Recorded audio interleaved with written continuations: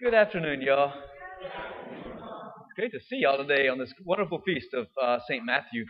Um, Guys, Jesus' call of the apostles has always been one that fascinates me, right? I don't know if I would have called the ones that he called, right? I mean, I would have probably wanted to call, some influential people. Some people had certain gifts, certain talents. You got your vision, what you want to build, and so you kind of get the talents of the people that can build that for you, right? Jesus did the opposite. Jesus went around and called some guys that, man, they were rough, and they were young, really. Have you ever thought about, were the apostles old men or were they young men? Well, more than likely they were young because they had to be at least younger than 33 because Jesus was the teacher and usually your disciples were younger than you. So you could probably be safe in saying that the disciples were probably in their 20s.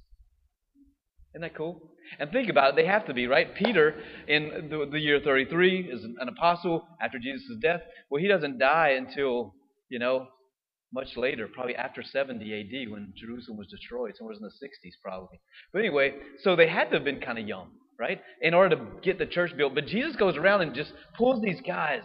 And for the most part, most of them were fishermen. They were rough, barley kind of guys. But Matthew was a little different. Matthew was the tax collector. And I kind of feel bad for Matthew because there's only two people who's associated with their sins when they're named in the list of the apostles. The first one is Judas, the betrayer, the one who betrayed Christ. How would you like to be Judas? Like for the rest of eternity, for the rest of the foundation of the world, every time someone read the calling of the 12 apostles, you're known as the one who betrayed Jesus. They're going to read it every time. And then all the other ones have nice little things. They're the son of Zebedee. Matthew, the tax collector. His sin is associated with him until the end of the world. How would you like that? Mitch, the cheater. Like that would be terrible. And everybody gets to read it from one generation to the next. And what's amazing is whenever Jesus calls the apostles, there's a simple invitation. Follow me. Real simple. If you've ever watched the movie The Chosen, it's a fantastic television series that I would suggest everybody watch.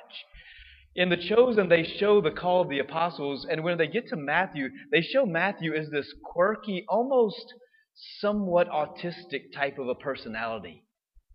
And he's in the tax collector's booth, and everybody hates him. Everybody.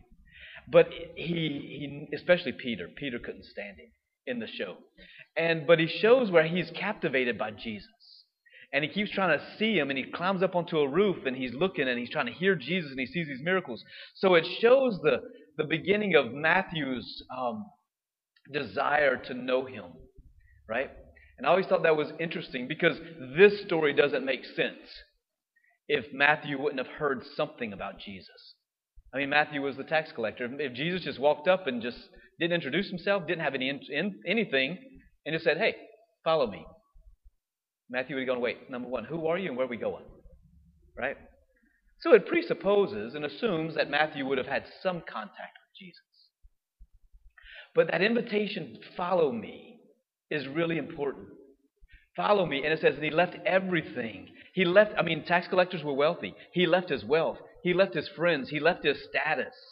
He left all those things and followed Jesus. And one thing I think is interesting, he didn't ask Jesus, well, where are we going?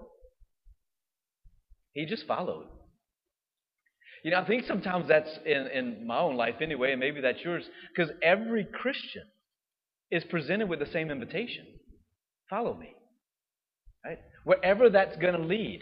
And Jesus didn't tell Matthew where they were going. He didn't tell Matthew, well, follow me. We're gonna end up going on a cool journey. We're gonna have some campfires. We're gonna talk. We're gonna laugh. You're gonna see a lot of miracles. You're gonna see people raised from the dead.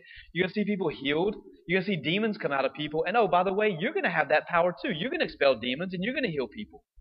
Like that would have probably gotten me kind of fired up. But what he didn't tell Matthew was like, Matthew, hey, I know you're probably 20-something years old, but I'm just letting you know you're going to end up at some point going to Ethiopia to bring the gospel there. And it's there that you're going to be stabbed to death, not die, and then beheaded. Come on, buddy, let's go. Right? Yeah, like sometimes,